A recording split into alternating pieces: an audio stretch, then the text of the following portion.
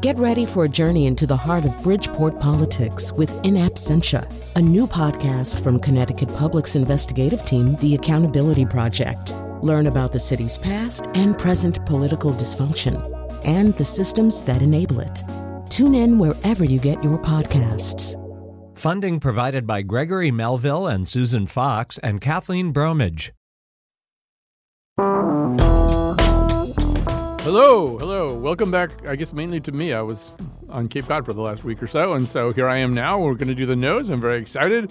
I've got wonderful panelists with me today. Let me tell you let me tell you what we're going to do first. A little bit later in the show, we're going to talk about The Goldfinch. The Goldfinch as a novel, back in, I think, 2014, was kind of a divisive choice when it won the Pulitzer Prize. The movie, as I pointed out before, is actually less divisive. You could say that anyway. There aren't so many people having fights about the Goldfinch, whether it is. The Goldfish is an entire different thing. So we'll be talking about that movie, which we all went to go see. We'll also be talking about Bill Maher and James Corden and an instance of Bill Maher being a jerk, which seems to me like, dog bites man, but also, well, anyway, we'll come to that. And it involves fat shaming and stuff like that. So, but the first thing that we're going to talk about is some new words that are approved by Merriam-Webster.com, especially the term dad joke. But before we do this, see, we picked the panel first, and then we decide what we're going to talk about. So we're going to talk about dad jokes. We have no dads here. In fact, we have no men here other than me. Tanisha Dugan is a producing associate at TheaterWorks. Carolyn Payne is an actress, comedian, and dancer, and founder, director, and choreographer of Kinetic Dance. And Irene Papoulis teaches writing at Trinity College. So great panel. And let's set this up a little bit. So, yeah, every so often Merriam-Webster will put out these announcements about these tranches of words that they're going to include as look-upable on their website. And so they did that last week. Deep state made it. Vacay, a shortening of vacation, made it. Also sesh, shortening of session has made it. A lot of those kinds of things. It's so great that people are, surveying people's conversation to find those words. Right. I love it. So I just got back from my vacay. Solopreneur, a word I've never heard of. Did you have a makeout sesh on your vacay? That is my business. And pain point, a persistent or recurring problem as with product or service that frequently inconveniences or annoys customers. Haircut in the sense of a reduction in the value of an asset. Something took a haircut or got a haircut. Okay, so these are new words. I don't know if there's any of them that you guys want to talk about. But we do have to talk about dad joke. And so because I don't particularly want to talk to Carolyn about this topic Should I just tune out? No, but I just know I know so much of where you're going and how much of it has to do with me. And so I'm feeling a little protective of myself. So I'm going to start with Irene. Oh. So we have to decide, first of all, what we think the word dad joke means. Right. That's the first, definitely the first. Does Merriam-Webster define it, or should we just do our own? Well, I mean, yes and yes. So I'll look up the definition that they have here. But I think we have to figure a wholesome joke of the type said to be told by fathers with a punchline that is often an obvious or predictable pun or play on words.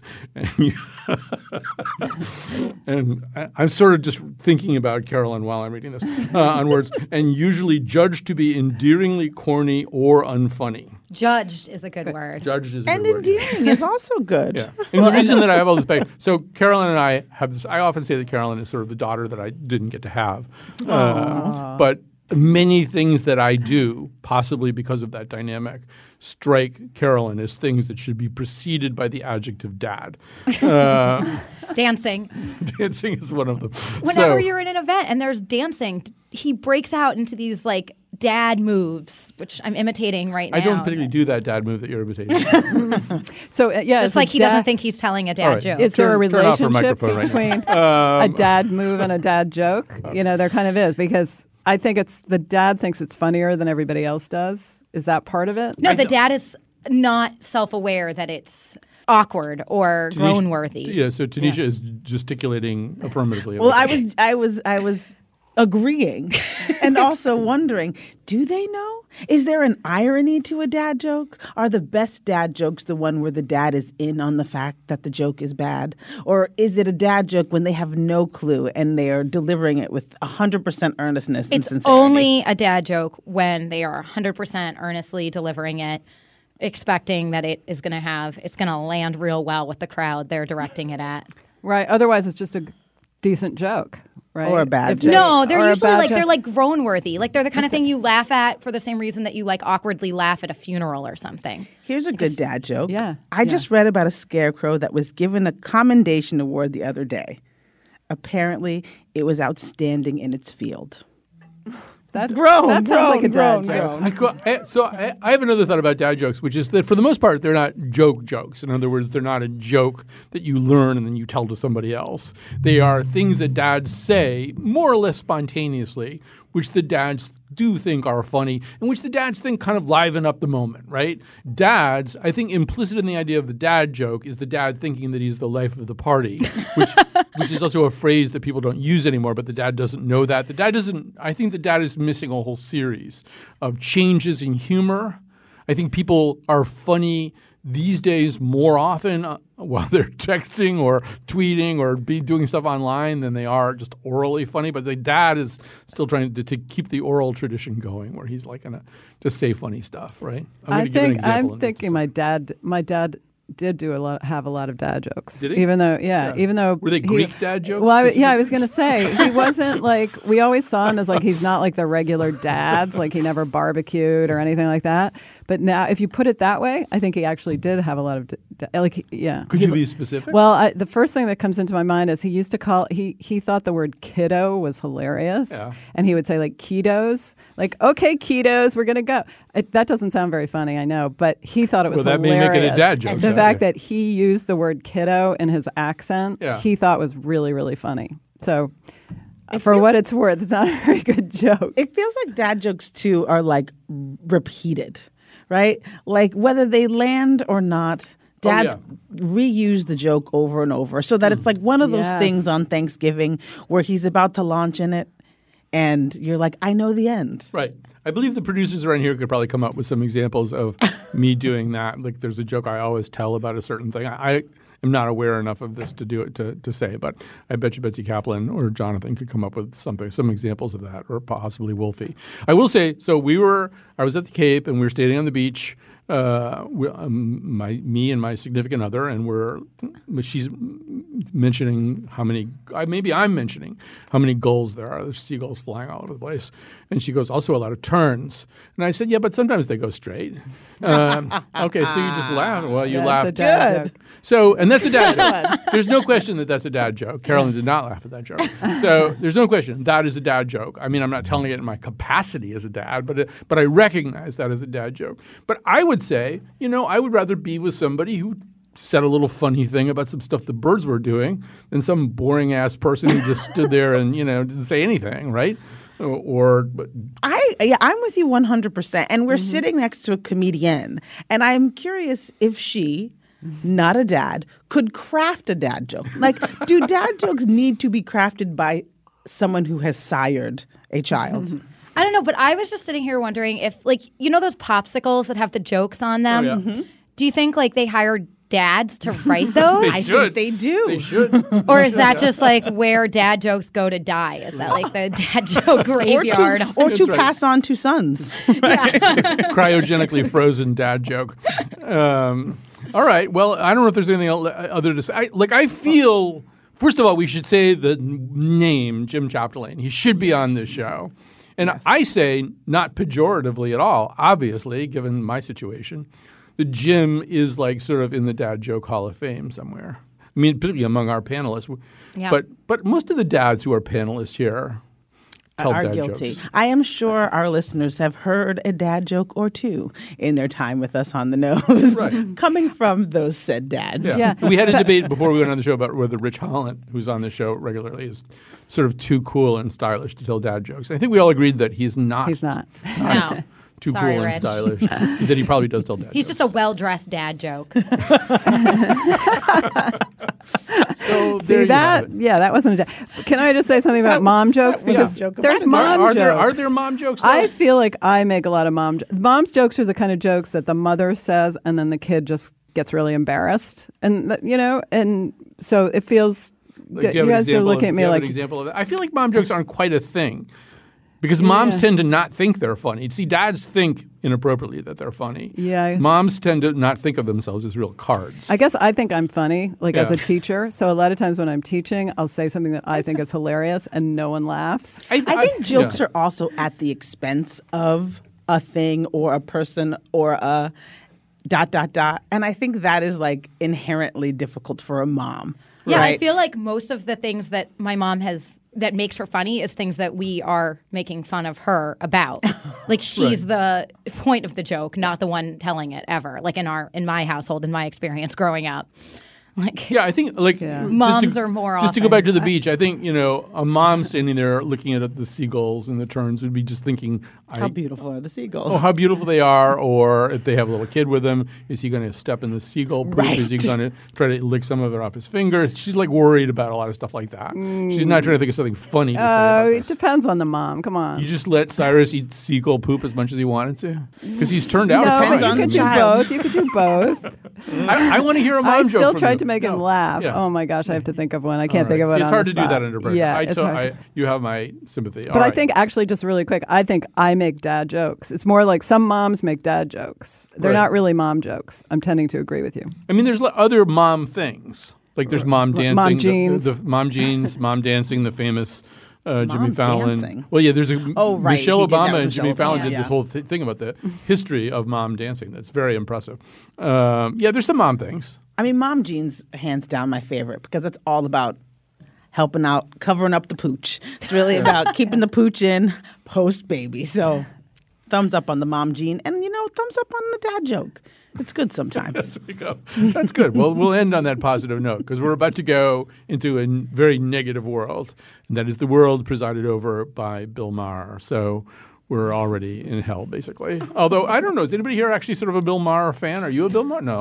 Okay. I am. I was. You are? I am. You're a Bill Maher fan. Okay. Not 100%. Okay. But I think he's funny. All right. I used to love him. Yeah. We need to set up this segment a little bit. So we have two clips with which to do this. We start with Bill Maher from the September 6th episode of Real Time with Bill Maher, which is excerpted on a subsequent James Corden episode. And so here's Bill Maher talking about fatness. Being fat isn't a birth defect. Nobody comes out of the womb needing to buy 2 seats on the airplane.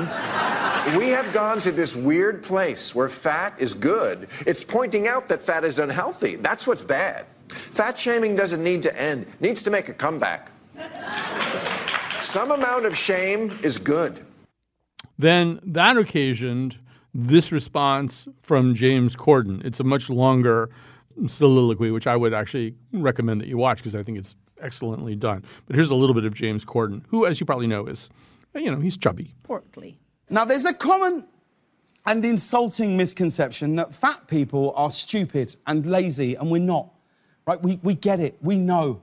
We know that being overweight isn't good for us. And I've struggled my entire life trying to manage my weight, and I suck at it, right? I've had good days and bad months.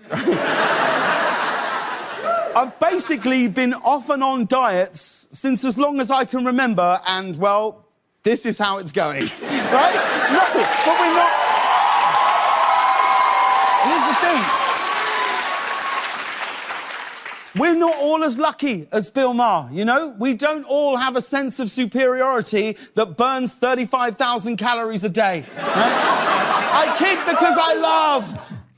But he's not really kidding about that, I don't think. So I don't know, Tanisha, how do we? 35,000 calories? Yeah. How do we start unpacking this? We have to unpack the whole question of what is Bill Maher, and then we have to also unpack other questions. Well, I think it's sort of I don't know. I wouldn't even mind starting there because like I don't like Bill Maher at all, and I interviewed him once. I think it was like maybe in the 90s or something, and he was like one of these people who couldn't stand it if anybody else was funny except him, and I've never liked him. I have one instance of something I think that it was good that I will mention. But one of the things that you said was that you thought that we couldn't really discuss Bill Maher without using the word a-hole, which we used a lot as we were emailing around. But you sort of distinguished between two phases of his a-holery. Yes. There is like the a-hole I appreciated and the a-hole he's now become. Mm-hmm. There was a time where, being brutally honest, and I think that's what it wasn't real time. What was it? Politically incorrect. Yeah. I actually like that phrase. I'm a fan of comedians like Dave Chappelle. I don't mind poking at to dig in for a deeper truth. But I think he's now stuck in what he thinks is the truth. And I think it's shaded by decades of his privilege that makes it hard to follow him down the path of quote unquote fat shaming. Like, I think James hits on all of it, right? Like, if you are portly, as I am, it's something that you consider all the time. It's something that you are trying to work on all the time. I know a lot of quote unquote skinny fat people, people who present as thin, but who eat worse than I do. So I think Bill has lost his ability to have nuance, and he doesn't listen anymore. And so he's not changing his point of view. He's just sort of burrowing into it. Yeah, I mean, I think, because I like edgy comedy, so to say, like to make fun of something that sort of you're not supposed to make fun of is funny to me. And but that one, fat shaming, is not very funny to me, though, and so it's like, and we always, that's always what happens with the joke. It's like, it's funny when it's about other people. Mm-hmm. But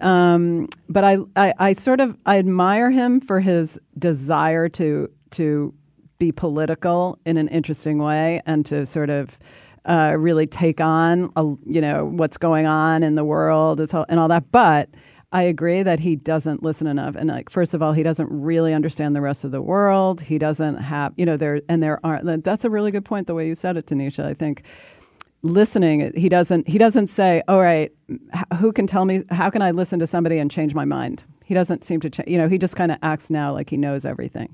I still think he's funny. I tend to listen to his podcasts. I don't watch it, but anyway. All right. Producer Jonathan McPants is setting up several Papulian through lines, pointing out that James Corden has a classic dad bod, and that fatberg is one of the new Merriam-Webster. What is fatberg? Fatberg is like when all kinds of disgusting stuff accumulates in a public sewer or something like that and like clogs it. And they now call those fatbergs, these enormous things that you don't even want to think about what's in them. I lived in New York City when it was like the summer of fatbergs. Like everything was like overflowing. It's also a very unsuccessful movie. It was like it was Steve Guttenberg's most unsuccessful comedy. Anyway, continue. All right, so Caroline, we have to talk because one of the questions really is, what is Bill Maher? So. Because James. So Jerry Seinfeld in Comedians Riding in Cars in the Eddie Murphy thing. One of the things Seinfeld says is what people don't understand about comedians is we think everything is funny. Yes. We think everything is potentially funny. There's nothing that we wouldn't make a joke about. Then there's some questions about what people will accept from us. Which is a separate question. But we think everything is funny. And if Dave Chappelle did something like this, first of all, it would have been a lot funnier, and I would have probably laughed at it. But I think Dave Chappelle is a comedian, whereas Bill Maher is this guy who sits behind a desk and sometimes does political commentary and really feels like he has this essentially meaningful take on society that can be taken at face value, which is not how I would see Chappelle, which I think puts a different set of burdens on him. I think when he's talking about fat people and saying that stuff, I'm supposed to assume that he means it. Yeah, I happily exist without Bill Maher ever coming into my into my universe. I mean, I have HBO. I would never willfully put him on. I don't feel like many clips. You know, a lot of times I don't watch any of the late night shows, but you're aware of what is happening on them because a lot of clips get circulated on the internet. So, I mean, good for him that he's managed to penetrate into pop culture universe because I feel like you don't hear about him that much because his show does have a very specific audience. I'm not sure who that is. Irene. Yeah, apparently. It's me. But my parents. what kind of in the times that I managed to have seen it just I don't know what I'm watching. Like, is it a real serious like roundtable discussion or you know his snarky commentary never even feels like it's not. He doesn't have this. His razor sharp wit seems really like pre-written to me. Like it's like he sat in a room of writers and like they all decided what he was going to say, when he's going to interject, and I just don't feel like there's any spontaneity to him. And he's a total a-hole. Like everything about him just kind of rubs me the wrong way. His face, his show, everything. So I just can't wrap my head around him. And there's with a joke like this, with fat shaming, there has to be, for something like that, I think, to land, there has to be kind of this like self-deprecating area to it or something. I think things are funny when they're personal. Like James Corden's response, because this is something personal to him, he is able to strike that chord and make it relatable. And I mean, because we all fat shame ourselves regardless of body type. I was telling Irene before the show that I fat shamed myself this morning because this morning I got stuck in formal wear. I was trying on a dress. I was trying to figure out what I'm wearing to this like upcoming gala, and I put on a dress and I couldn't get the zipper. I couldn't get it off, and I was literally considering cutting myself out of an evening gown this morning to get here to the show. That would have been fun. I told her she should have just worn the gown. We should just have a camera follow Caroline around. Exactly. at least starting in the morning of any nose appearance, and maybe for the entire So week. the fat-shaming things that were coming out of my mouth this morning were amazing. One of the things that I think was interesting about Corden is, to use what should be in Webster's dictionary, a takedown. And I agree with Colin that everyone should watch it, is that he used Colbert and John Oliver Yes.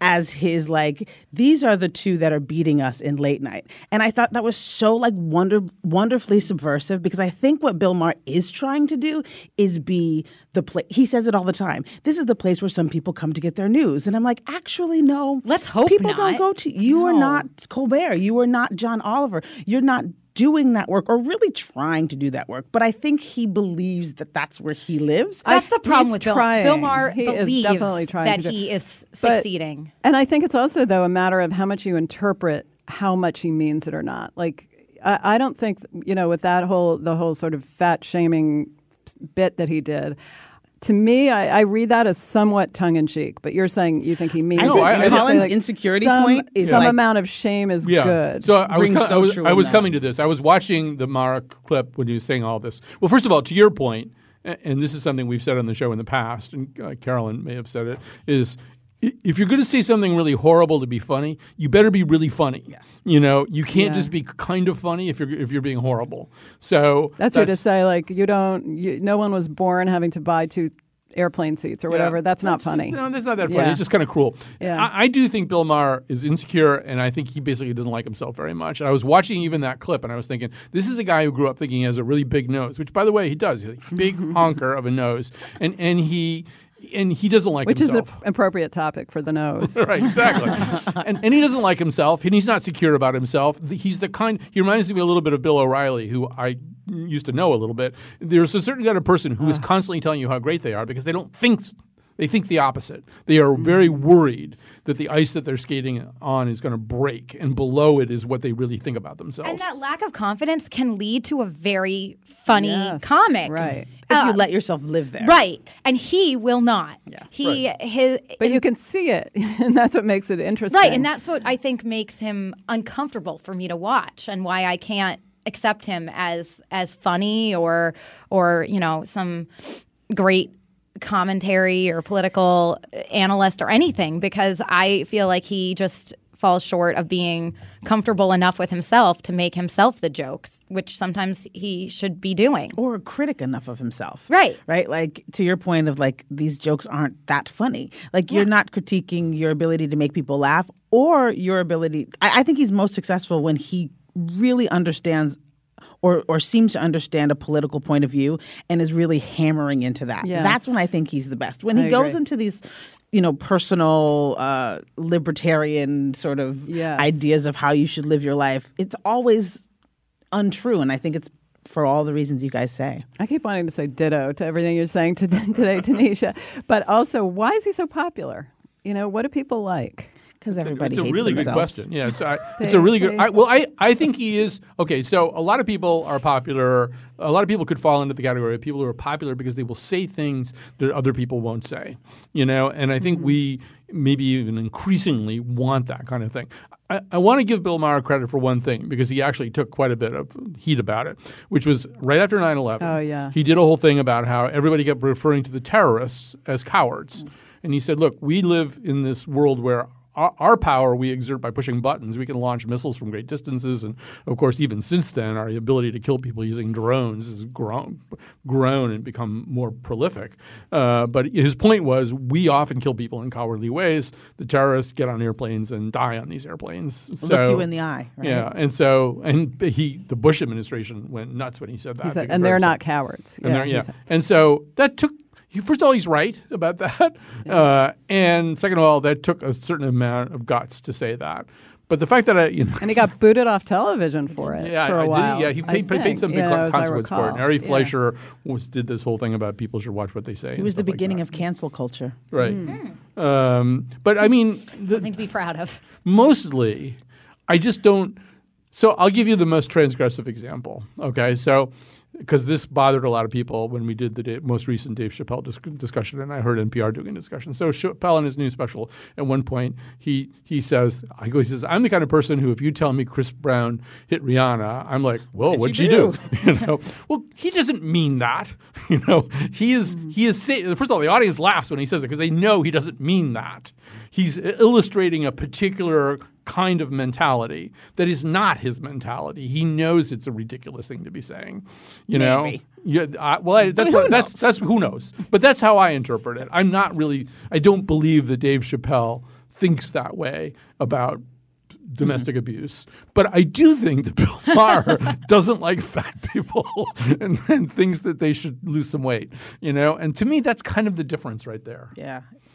I mean, Chappelle, I think, in that particular joke represents a lot of people's inner thinking. Mm-hmm. I'm not quite sure if a lot of people are thinking about external fat shaming, Right. And I think that's where Bill Maher misses it. No, and he was trying to make a connection to healthcare, which is also just that was a stretch. Come on. Well, I think Carolyn's point about her dress is no. Actually, I think there's a serious. It was funny, but I think there's an underlying point. It's the same one that Corden makes too, which is whatever you think you're saying to us about being fat, we're saying worse things to ourselves all the time. Like whatever Carolyn called herself this morning. I can't even say it. Which I don't even want to know. It's worse. And that's sort of true. All of us have these inner monologues going on that are a million times worse than what people want to say to us. Anyway, all right. We have to take a break. We'll be back. There's no escape and there's no excuse. So just suck up and be nice. Be nice, be nice, be nice, be nice.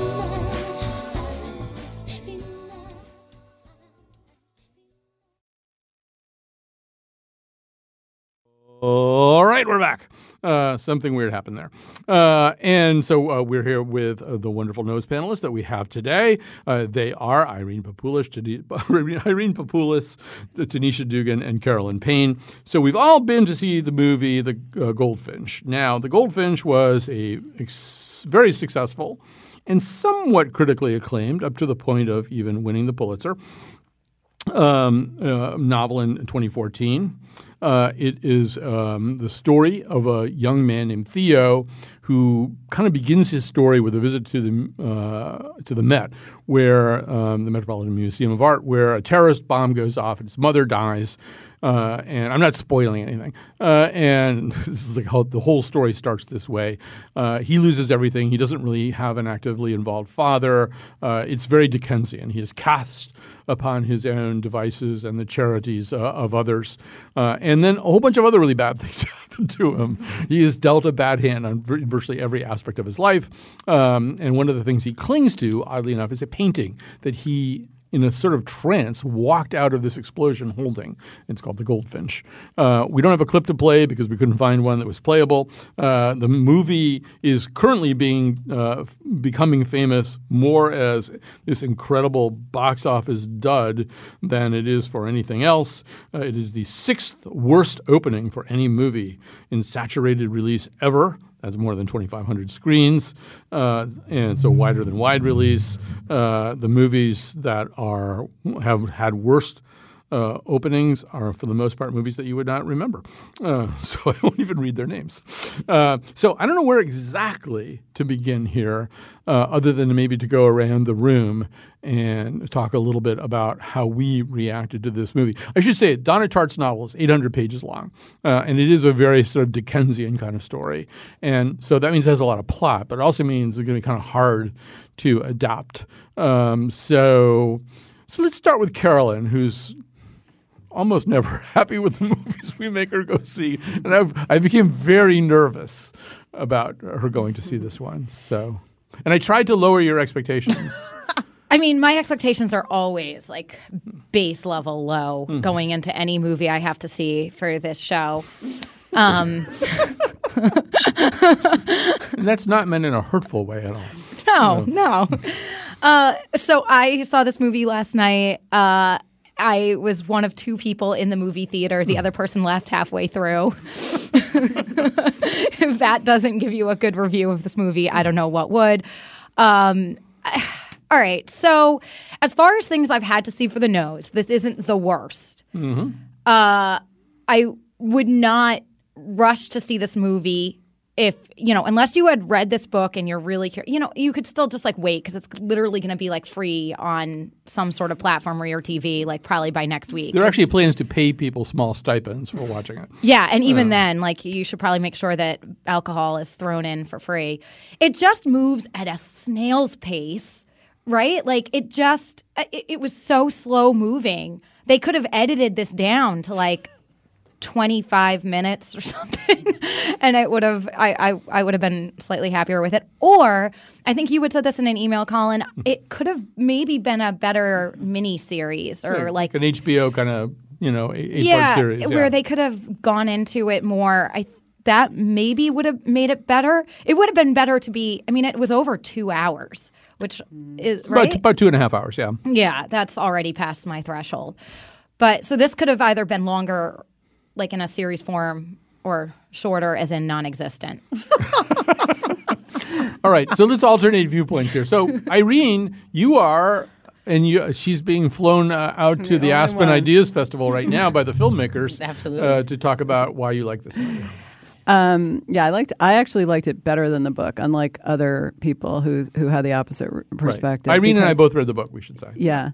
And I liked the book, but I sort of felt like the book sort of dragged and I wanted to edit it down. Whereas I didn't feel that way about the movie, actually. I liked the pace. Maybe it was the mood I was in. I just love sitting in the theater. Maybe it's because you survived this book being so drawn out that this felt maybe more concise to you. Even though the book wasn't that fresh in my mind, I remembered the opening scene and I remembered the scene with this. Anyway, but I felt like it distilled the book in a very interesting way. It was a very different kind of piece than the book because it was.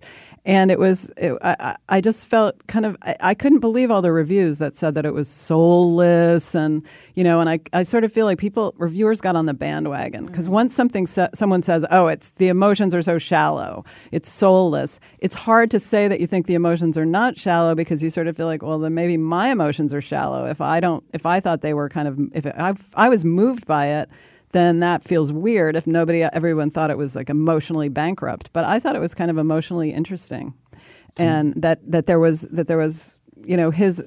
Anyway, I could say more, but all right. Well, no, we'll make sure that you do. But Tanisha, I'm just going to take your temperature on this one. Yeah, I too, like Carolyn, was the only person in the theater when I watched it, which means for those of you looking for a place for a makeout sesh, this is definitely the film to consider.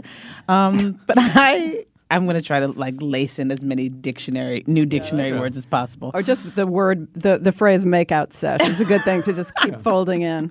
But I'm with you. I thought that it did have an emotional life, and I thought watching this boy across his life and watching the two actors sort of embody this single story was really fascinating.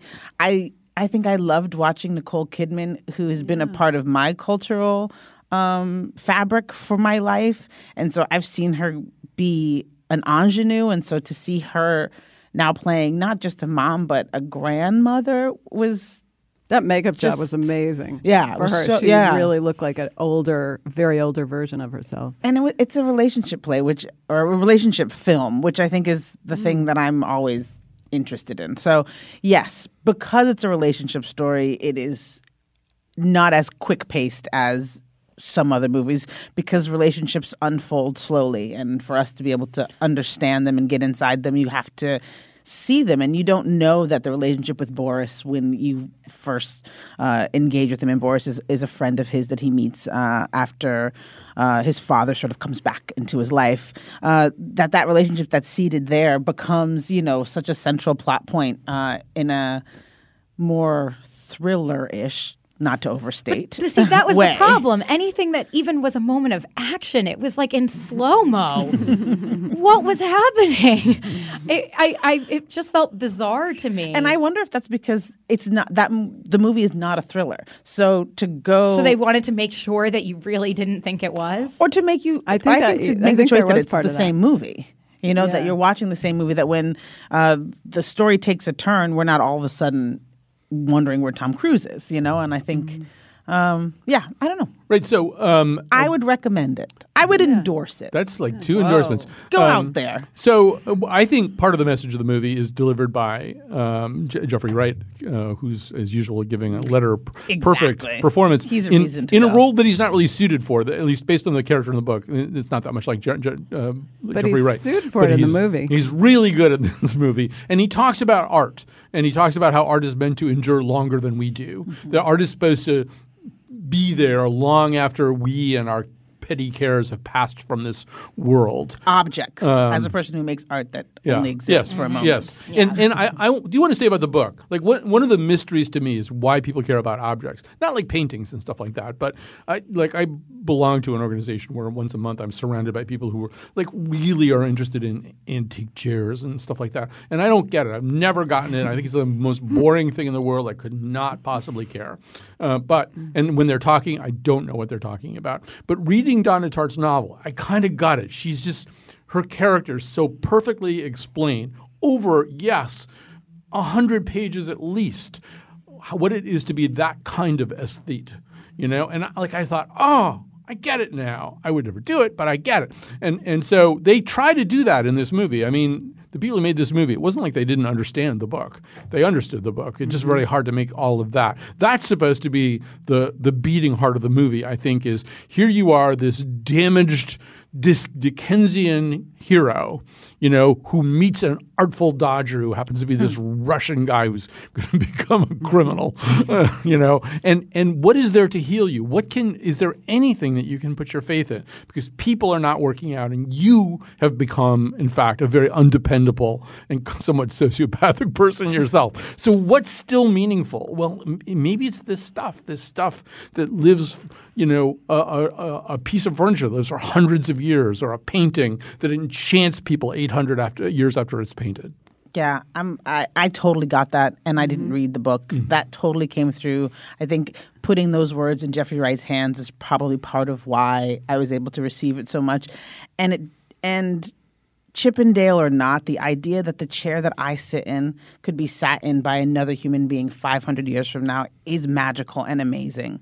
And I think that's the thing about the movie that I did walk away with. I did walk away with that.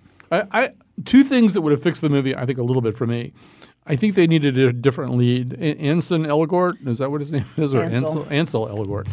He's not the right guy for this role of Theo. He's too bland. He doesn't really have that slightly wolf or fox-like instinct for conmanship that Theo has to have. I think, interestingly, he was in another adaptation of a 2014 movie. I think it's The Fault Was in Our Stars or whatever that. It's one of those YA things. And this is the last question I wanted to ask you guys, which is, I'm wondering also if audiences for adaptations of relatively smart literary things are shrinking. We're getting so used to YA stuff, that it's Harry Potter, Hunger Games, all this kind of stuff. I'm just wondering whether people want to see something like this, whether that's one of the reasons it's bombed so badly.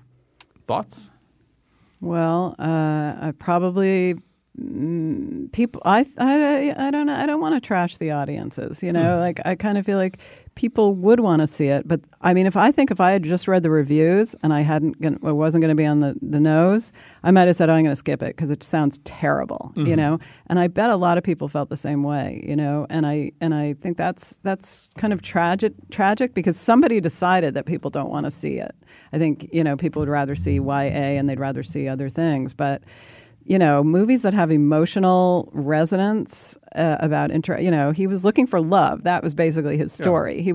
He was desperately looking for love, and he didn't know how. He had very little agency as a child about that, and so he was just like, and that's an interesting story. And so, I think people do want to see that. They do want complexity, but it's hard to get it and it's hard to find it. So it's really too bad that this movie is bombing so much.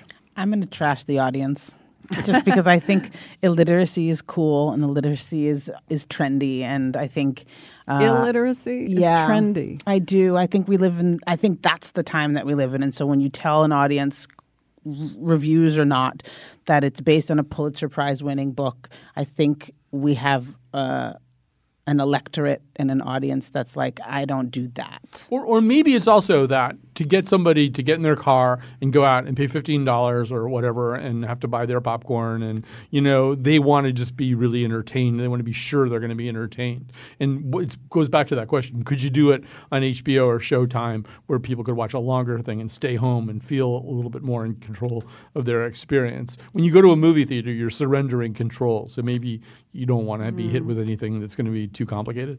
I don't think it was too complicated. I think that there were problems for me. Like you talk about this being emotional. I had trouble connecting emotionally to this. Like maybe I'm dead inside or something, but I don't know. I walked out of there with no tears to shed over anything that was going on here, which was weird to me because everything on paper about this, and I do actually kind of want to read the book now because I think I'd probably like the book better.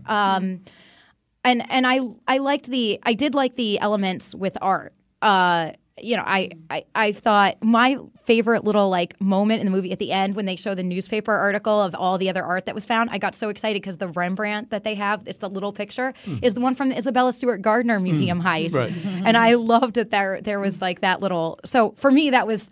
Not only was now the movie over, but also the fact that they included that.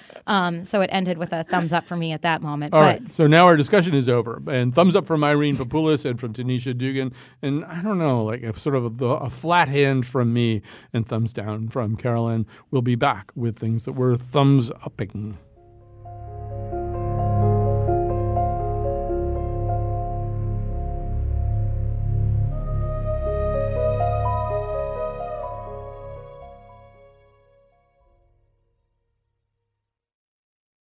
All right. Mega thank yous to Jonathan McPants, who pulled this whole show together and produced it. Wolfie's on the board, making it sound good. And we're going to endorse some things. Before we do that, there's some goodbyes this week.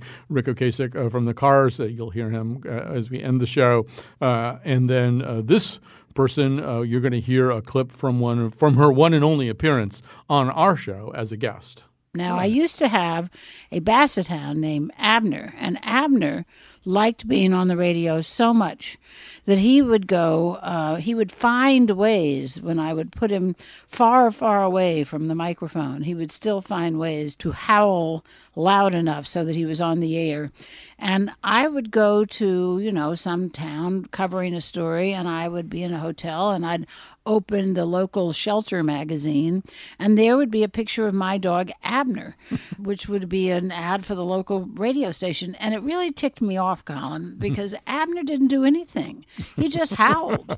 I was the one working, but Abner got all the glory. My producers are texting in the names of their basset hounds. So Betsy Kaplan had one named Louie, and Jonathan McNichol had a basset hound named Wilson. So there you go. So were they on the radio? I don't think we've had any of them on the radio. And Abner also could open the refrigerator door and help himself to anything in it, including once a 10-pound ham.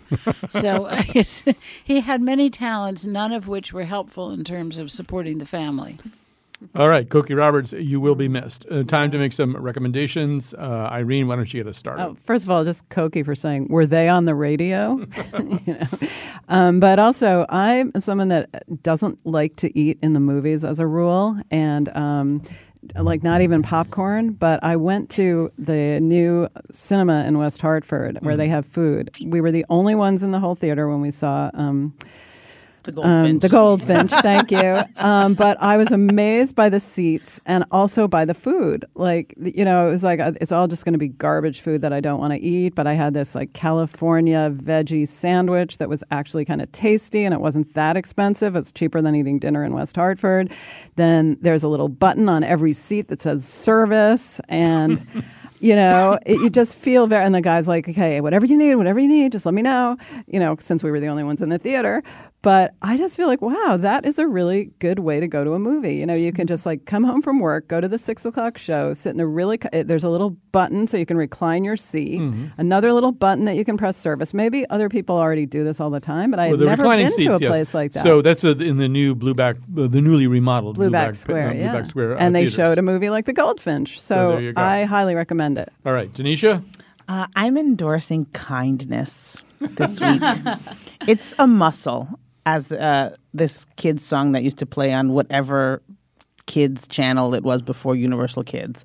Kindness, it's a muscle. And contrary to my earlier point about audiences wanting illiteracy, I actually think audiences want kindness and want to know more and do better.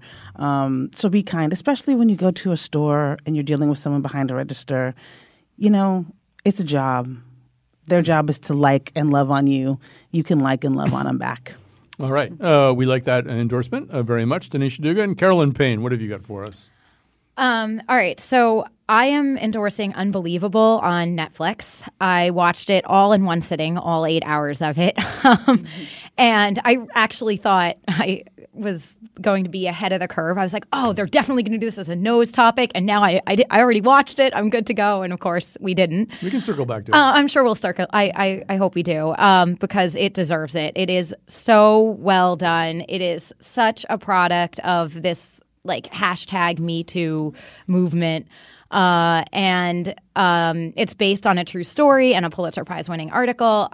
Read the article, watch the series. It is Toni Collette is in it, and she is just one of my all-time favorites. I think she is an underrated actress of our time. I said that to somebody, and they were like, she's in everything, so she's not underrated. But she is, because she's not – we often don't talk about how incredible, and her performance in this is outstanding, as is everyone. So watch it. Right, and the young woman who plays the victim, you may recognize her Booksmart. Or wonder where. In Booksmart, also she was Loretta in the series Justified. So I am going to endorse two things. One of them is, I think I've already done this once, but I now have to double down on it. The second season of Succession. I wish we hadn't done the nose about the first season of Succession. I wish we could do it now, and because what's happening in the series right now is remarkable. possible. The writing is just hilarious, but also very important, particularly in terms of what's going on with media in the real world right now. This has a lot to say about that. You could just start with the second season too. I don't think all you have to know is that everybody is a horrible person, that there are no nice people in this particular world. But some of them try really hard. Some of them try really suffer. hard. Yes.